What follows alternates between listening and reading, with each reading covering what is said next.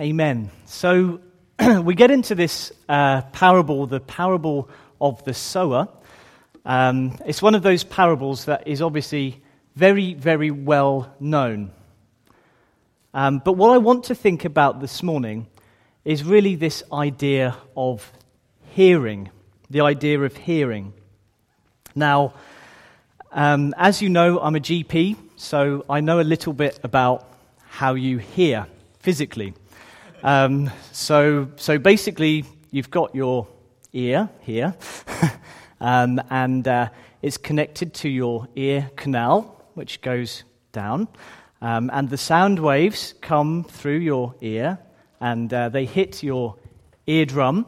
The proper name is the tympanic membrane, and those vibrations then travel through three bones, the malleus, the incus, and the stapes, or we can call them the hammer, the anvil, and the stirrup. And they kind of act like a pump. You've got this shell-shaped organ in your inner ear, and it's called the cochlea. And it's a fluid-filled shell, and it's lined with little hair cells, and those hair cells are called cilia.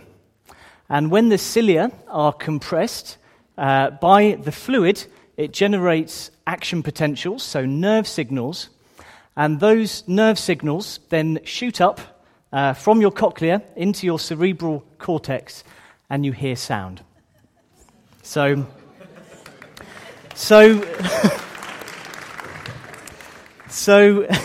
if you learn nothing spiritually this morning, you now know a little bit more about the physiology of hearing. So that's the physiology of hearing 101. But, you know, what Jesus is talking about here is he is talking about how we hear spiritually, about how we hear with the heart. That's what he's talking about. That's the key verse. I mean, the key verse really, looking down, is verse 9. He says, "He who has ears to hear, let him hear." So how are your spiritual ears this morning? We know how to hear physically now, but can we hear spiritually? And Jesus talks, doesn't he? If we just look in verse 12, he talks about this kind of disturbing reality, really. He says, "Seeing that they may hear and not perceive, and hearing that they may hear and not understand, lest they should turn and their sins be forgiven them." And those words are words from Isaiah. They're in the context of Isaiah. And they're in the context of the people of God who have continually hardened their heart, and they've obstinately refused to hear God. And eventually what happens is they become entrenched in their own deafness and their own blindness, and they are no longer able to hear what God has to say to them. But what Jesus does here is he really talks. The soils, you all know the soils that we've read about. The soils are really pictures of our hearts. They're pictures of the unseen states of our heart.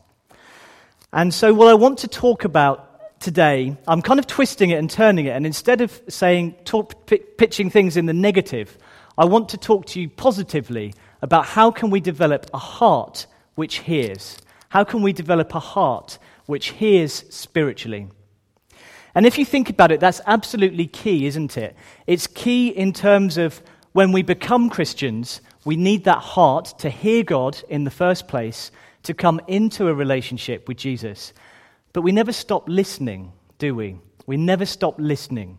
We keep hearing Jesus at every juncture of our lives. How do we keep hearing Jesus? How do we keep hearing the Word of God? So I just want to go through this with you now. So if we look at, first of all, if we look at verses 1 and 2, even before the parable begins, we can learn quite a lot from those two verses. The first thing about the heart that hears spiritually is it's a heart that pursues the truth tenaciously. It pursues the truth tenaciously. If you want to hear God, you need to be a truth seeker. If you look at what is happening in verse 1, you see that basically the multitudes go to see Jesus. He has this kind of floating stage in the sea, and all of the multitudes go and they hear Jesus. Think of how incredibly attractive Jesus is, of how compelling he is, that the crowds, they go away from where they are and they're attracted to this man, Jesus. But I want you to think for a moment about where they're coming from. These are Jews, they're in the Jewish system, and we know that Jewish system is a system that has rejected Jesus. If we look in the preceding verses, we can see that they actually accused, Jesus was accused of being demon-possessed, basically. And Jesus said, that Satan can't cast out Satan. So they come out of this system that had rejected Jesus. So the multitudes had come, not only had they physically traveled, but in a sense they'd metaphorically traveled out of a system, out of the Jewish system. Now we know that the Jewish system had a kernel of truth in it, because Jesus said that the Pharisees and the scribes, it says they sit in the seat of Moses. So there was some truth, there was a kernel of truth in that system. But the thing about that system is Jesus also talked about how corrupted that system had become. And he talked about the leaven of the Pharisees, which is hypocrisy. And so I think some of these multitudes who came to see Jesus, they'd in a sense seen through that Jewish system. They'd in a sense seen the hypocrisy of it. They'd seen the way that the Pharisees' lives didn't add up with what they were saying. And not only that, we know that the Pharisees were teaching as commandments the doctrines of men, in addition to what God had revealed them. And so we know that there was this corruption, there was this inconsistency in the worldview, and also there was a failure of the Pharisees to live up to the teachings of Moses. And so what happened was these multitudes, they had to leave this Jewish system with all of its hypocrisy and all of its inconsistency, and they went outside of that system towards this man in a boat called Jesus. It says in Hebrews, in the book of Hebrews, it says, "Therefore, let us go forth to him," Jesus, "outside the camp, bearing his reproach." There's always a cost of going outside of the status quo. For these Jews, going outside of the status quo, going outside of that Jewish establishment, that could have brought upon themselves reproach, stigma, social isolation. They had to leave that Jewish establishment if they wanted to find the truth, Jesus. Now, we're not Jews, are we, today, obviously. We don't have Pharisees and scribes in the same way. But we are all part of a worldview.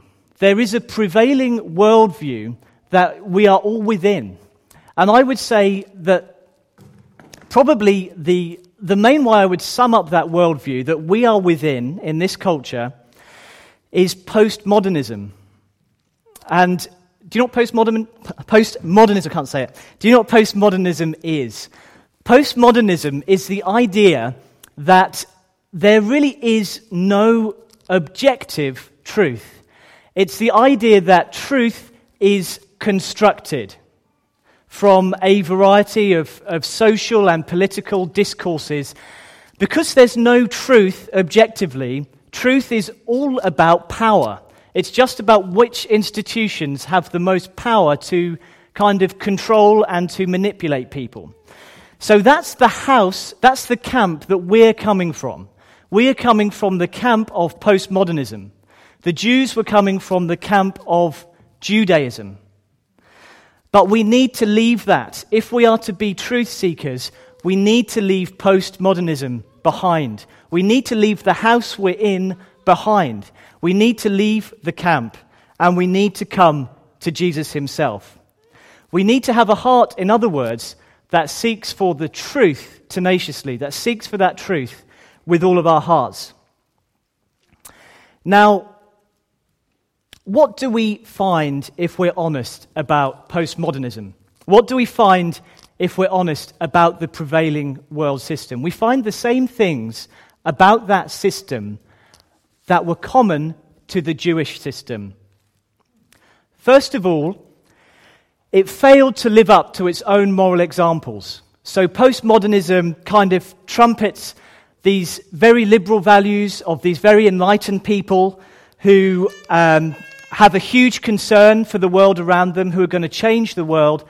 But as we look at the examples of the culture we're in, we see the failure of it. We see through it, we see the failure of it.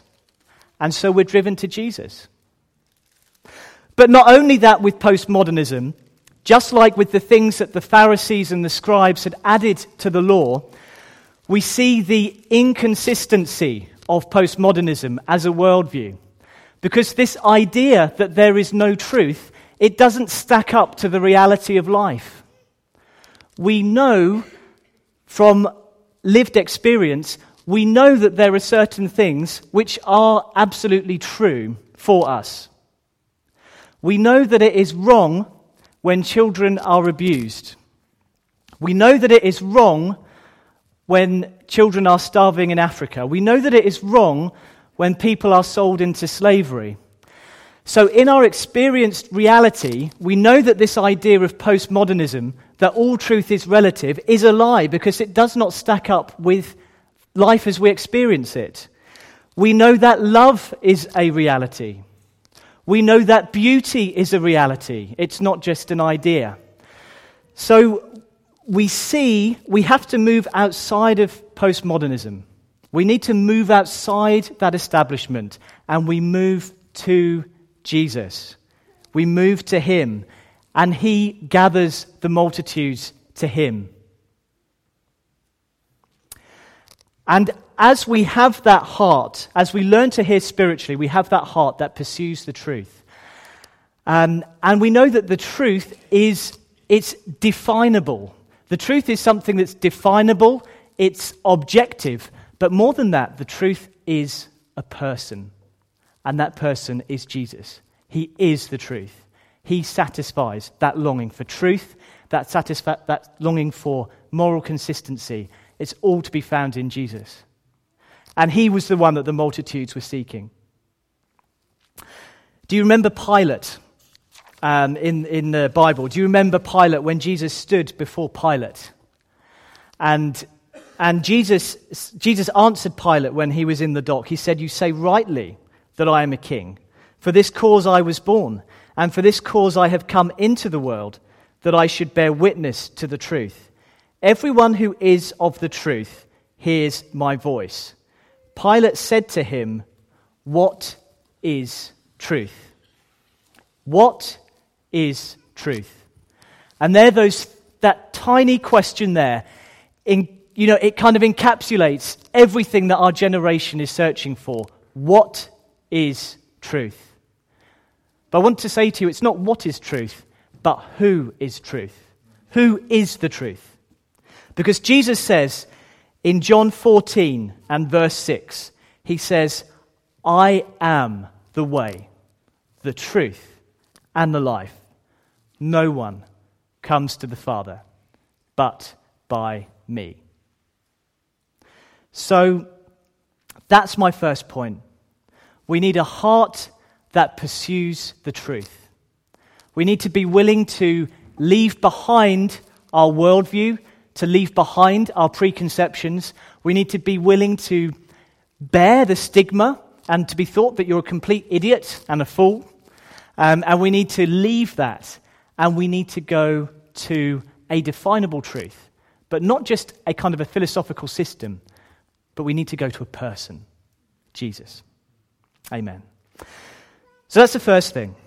But the second thing is we need a heart that earnestly seeks after the truth. But the second thing is that heart that hears God is a heart which is prepared supernaturally. It's a heart which is prepared supernaturally. Look with me again at the soil, the first type of soil. And it says, as it happened, as he sowed, some of the seed fell by the wayside, and the birds of the air came and devoured it. I mean, the great thing with this parable is that Jesus kind of interprets it all for us, so we don't have to worry about what it means, which is great. So it's kind of a parable of parables. It gives us this key that we can use for all of the other parables. So Jesus interprets this. But the birds of the air, do you remember Paul? He speaks in the epistles, and he talks about the prince of the power of the air. The prince of the power of the air. Now, the air in the Bible talks about the demonic realm. Now, whether that is a physical, localizable place, not necessarily. It's more of a spiritual realm where demons are active. And Jesus gives us this picture that every time the word of God is sowed, every time the gospel is preached, these kind of demon birds swoop down and they take out the truth which has been sown, and they immediately remove it so that it can't grow into the soil and it can't germinate and produce fruit. These birds are constantly coming. It's like they're constantly swooping down. So in Norwich this morning, I'm trying to preach God's word this morning. But that's probably going on at other churches in Norwich this morning, particularly this morning. It's a Sunday. And that's probably going on in many other parts of the world, that the gospel is continually being presented, the truth about Jesus. And we know the gospel is the only thing which is the power of God unto salvation. It's the only thing that can deliver people from death and from darkness into life. But what's also happening at the same time is Satan is continually active, seeking to remove that truth from your heart. He's seeking to remove the truth of God from your heart. All of the time, that's what's happening. It says in 2 Corinthians 4 and verse 4, it says, even if our gospel is veiled, it is veiled to those who are perishing, whose minds the God of this age has blinded, who do not believe, lest the light of the gospel of the glory of Christ, who is the image of God, should shine on them. I think this is very, very interesting. As I was reading about it, I just think it's very interesting. Because there's nothing that we can do as Christians, as pastors, as friends. There's nothing that we can do to stop these devil birds coming and removing the seed of the implanted word of God. We do not have the power to stop those devil birds coming. No human endeavor. So nothing we can do as humans. So I think this has implications for evangelism. So sometimes with evangelism, we have this idea that, if we just have lots of smoke machines, if we just get the music right, if we're just entertaining enough or funny enough, we can kind of penetrate into people's hearts and we can stop all of this. We can get the seed to where it needs to be. But Jesus is saying here that it's a spiritual problem. No amount of human gimmicks can impact that, basically. It's a spiritual problem. It's prayer. It says in 2 Corinthians 10 and verse 4, it says that the weapons of our warfare are not carnal, but they are mighty in God for the pulling down of strongholds. So sometimes we have this tendency to think that, especially with evangelism and in other things, that, if we just get the method right. Now I would want to balance that and say that obviously we need to be sensitive, and Paul says, I've become all things to all men, so there is a balance there. But we also need to remember that ultimately, these things are spiritual realities, and that we battle for souls on our knees. But not only that,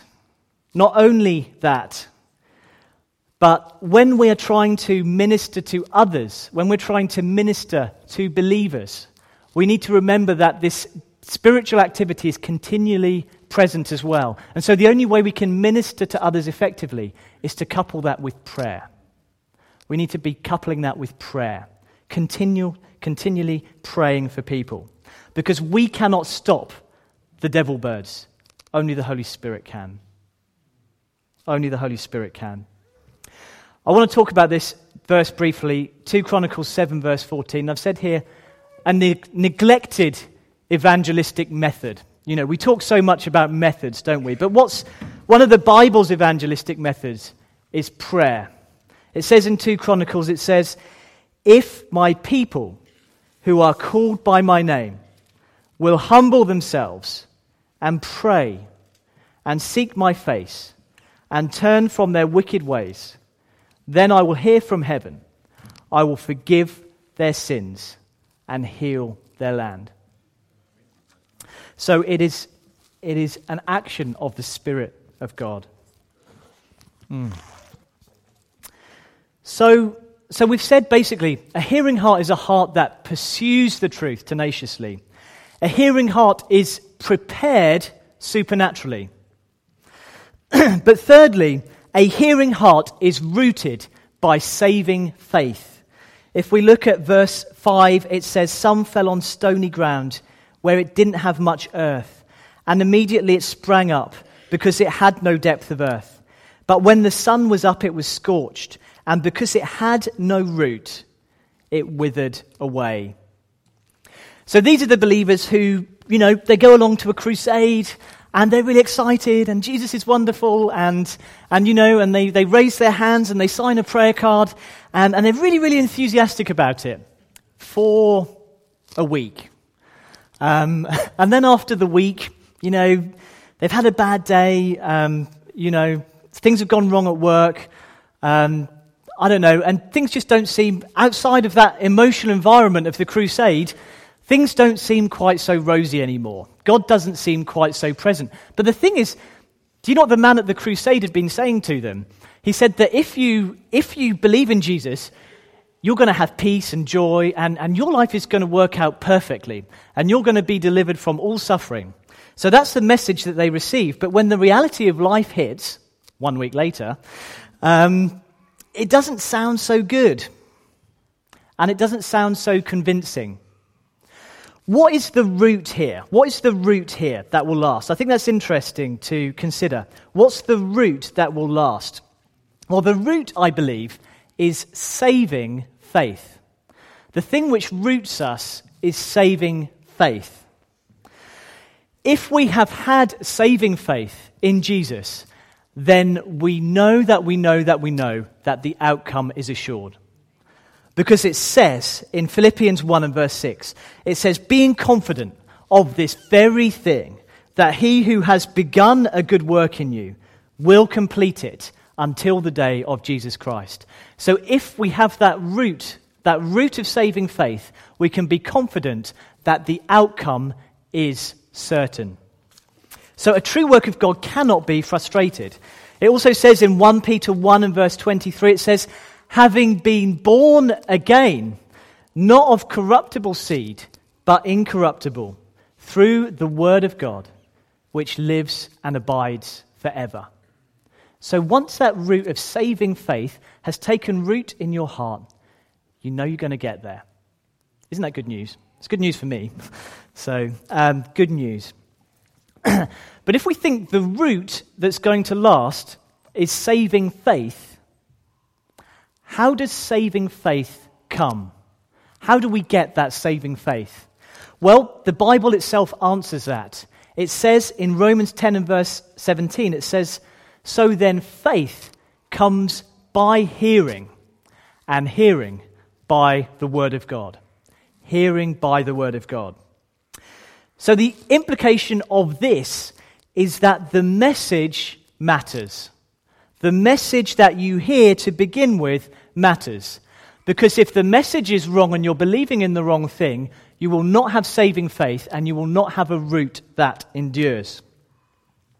So in the example I gave there, the person who went to the crusade and unfortunately their faith fell on its face after a week, the issue there was that they'd heard a message which was not the authentic gospel message. And so from that, the root of saving faith could not come. Is it really the word of God that you've put your trust in? Is it really the gospel message that you've put your trust in?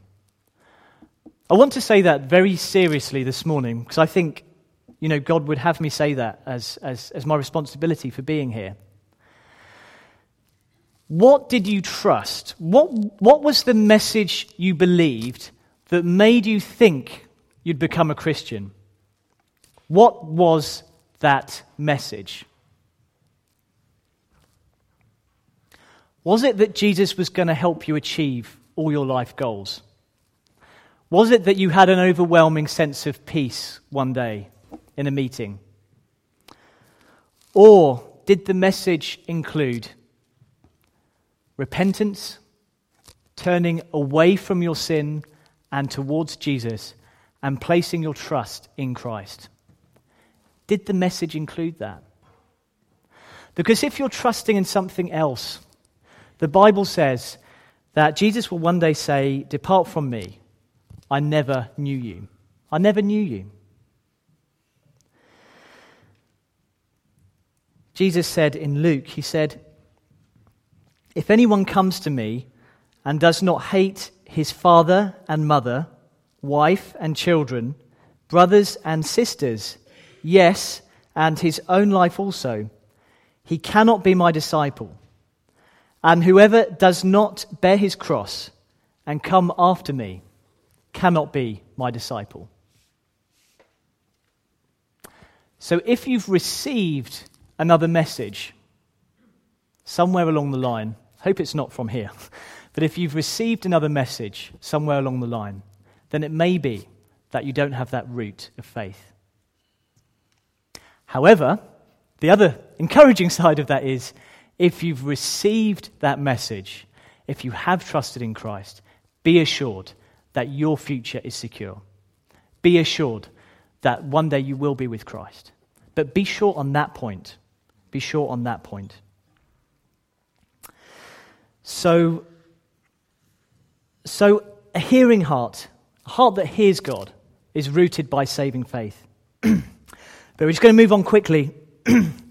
A hearing heart is a well-weeded heart. A hearing heart is a well-weeded heart. It says in verse 7, it says, "Some of the seed fell among thorns, and the thorns grew up and choked it, and it yielded no crop." Fell among thorns. Now I think there are two sort of types really. Jesus talks about this. There are two types of weeds that can grow up in our hearts. Two types of weeds.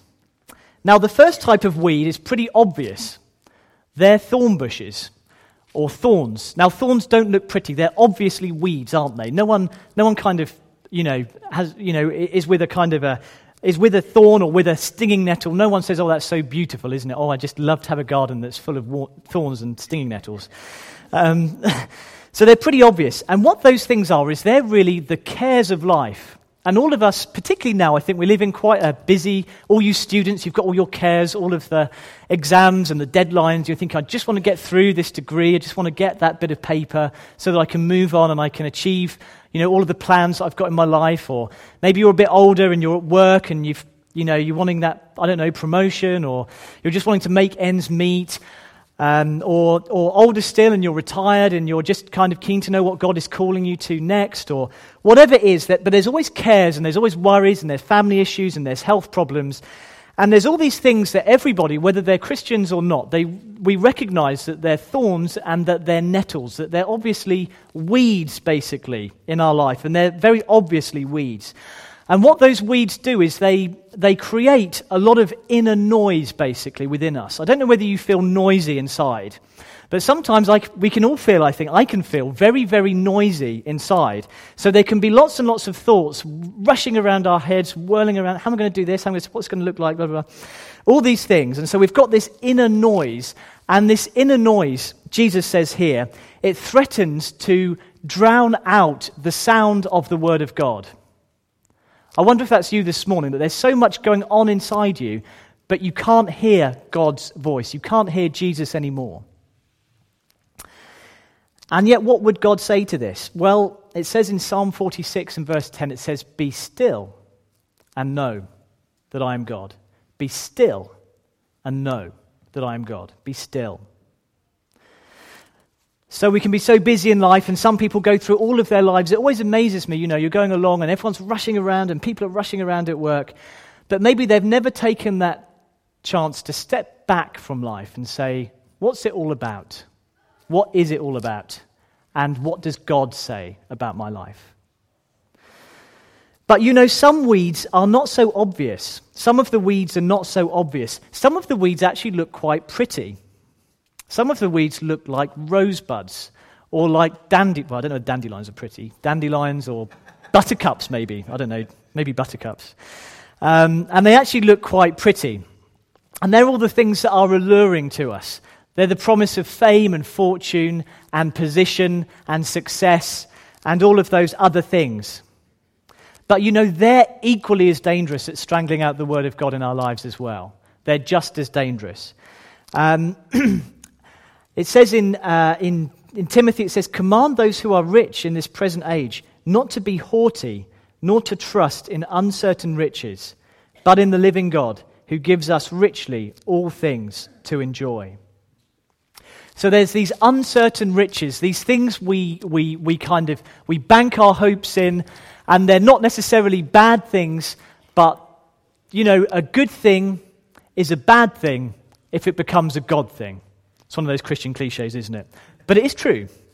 A good thing, nothing wrong with having money, nothing wrong with doing well in life, nothing wrong with having health, for example. I mean, who wants to be necessarily, God say you have to be ill, poor, and, I don't think he says that. But the issue is that when those good things become God things, when they become the driving focus of your life, and then they choke out the Word of God. They choke out the Word of God. And that's really what happened. I was thinking about this. It's what happened in Luke chapter 12. Do you remember the rich man? And he'd spent all of his life building bigger and bigger barns. He'd spent his whole life building bigger and bigger barns.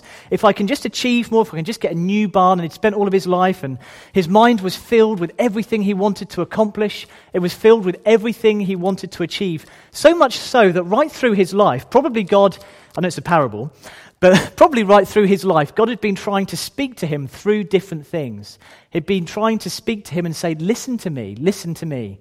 I'm here, I love you. You need to turn from your sin. But all through his life, the rich man was too busy with his own plans. And then he only heard God when it was too late, in the end. He only heard God when it was too late. And God said to him, you fool, this very night your soul will be required of you. So maybe that's you this morning. And if that's you, I would say, listen to God before it's too late.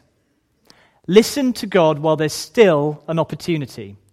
Don't let his voice be drowned out by everything else in life. So that's quite heavy, isn't it, some of it? But I want to move on, and I just very briefly want to talk to you about my final point. And my final point is, we've considered all the bad soils, and we've considered all of the bad things that stop us from hearing God's word. But what about a good heart? What about a heart that hears God? Well, that's really this good soil, isn't it, in verses 8 and 20.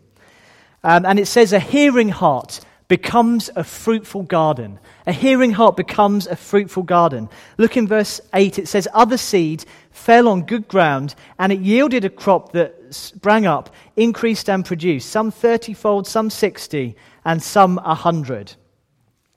What kind of soil does the good ground have that produces? Well, I would say to you that it is soft, tender soil. The book of James talks about it's the soil of humble acceptance, humbly accepting the word of God. The book of James says, therefore lay aside all filthiness and overflow of wickedness, and receive with meekness the implanted word which is able to save your souls. Receive with meekness the implanted word which is able to save your souls. So if you want to have good soil, good ground that's going to be fruitful and produce the fruit of the Spirit in your life, it needs to be the soil of humble acceptance, receiving with meekness the implanted word which is able to save your souls. The truth isn't flattering. That's the reality. The gospel is not flattering. In some ways, we realize in the gospel that we're more loved than we could ever imagine, but we also realize that we're more flawed than we could ever imagine. So we need a degree of meekness to be able to receive that message. But receive with meekness the implanted word, which is able to save your souls. But finally, what about I want to talk to you basically about the fruit, about how do we abundantly grow lasting fruit in our lives, the lasting fruit. I love Psalm 1. It was my birthday over the weekend. I don't know who it was, but someone put some verses from Psalm 1 in my card, so I was very, very impressed with that. Because Psalm 1 is probably one of my favorite passages in the entire Bible. But Psalm 1, it says these words. It says, those who are the good soil, those who have received the word of God, it says that they will be like a tree planted by the rivers of water, and it brings forth its fruit in its season, whose leaf shall not wither, and whatever it does shall prosper. But the ungodly are not so, but they are like the chaff which the wind blows away. Now I wonder if you want to be like that tree. I really aspire to be that tree in Psalm 1. Wouldn't it be great to be that tree in Psalm 1? That you're planted by a river of water, that you're continuously receiving throughout your whole life that spiritual nourishment, and that right through every season of your life, from the beginning of your life to the very end of your life, that you're bringing forth fruit in its season. Maybe fruit in its season that is, in different times of our lives, I think we go through times when we feel, maybe I'm not being that productive for God at the moment. Maybe I'm not producing the fruit that he wants. But I think that fruit in its season means that there's a promise there that will actually produce the right fruit for the right season of our lives. So God will place us as believers and we'll be producing, in a sense, it's all the fruit of the Spirit, which is the fruit of love. But it will be different types of love for different seasons in our lives.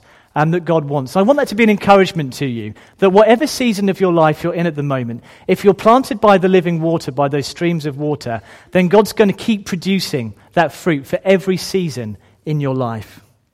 And that's really encouraging, I think. And I think it's very encouraging when you consider it to what the ungodly's outcome is, what they achieve in their lives. Because it says that the ungodly are not so, but they're like chaff which the wind blows away. So everything that they've spent their lives trying to accomplish. It's a bit like that Johnny Cash song. I don't know why I'm bringing that up. But it says, what becomes of me, my closest friend? Everything I have goes away in the end. You can have it all, my empire of dirt, I think he says, or sand. So it all blows away. That's what the chaff is like. And if you don't plant your life in that good soil, if you don't have that right soil, the soil of humble acceptance, the only things you'll produce in your life are things that are going to blow away in the end, are things that are going to crumble, of an empire of dirt, of an empire of sand.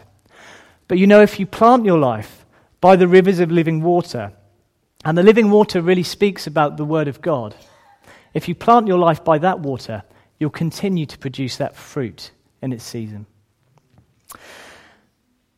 Now, the fruit of the Spirit, what is the fruit of the Spirit? Finally, what is the fruit of the Spirit? The fruit of the Spirit is love. Love in all its different forms. Love in all of its many-coloured beauty, if you like. The fruit of the Spirit is love, joy, peace, long-suffering, kindness, goodness, faithfulness, gentleness, self-control. Against such, there is no law.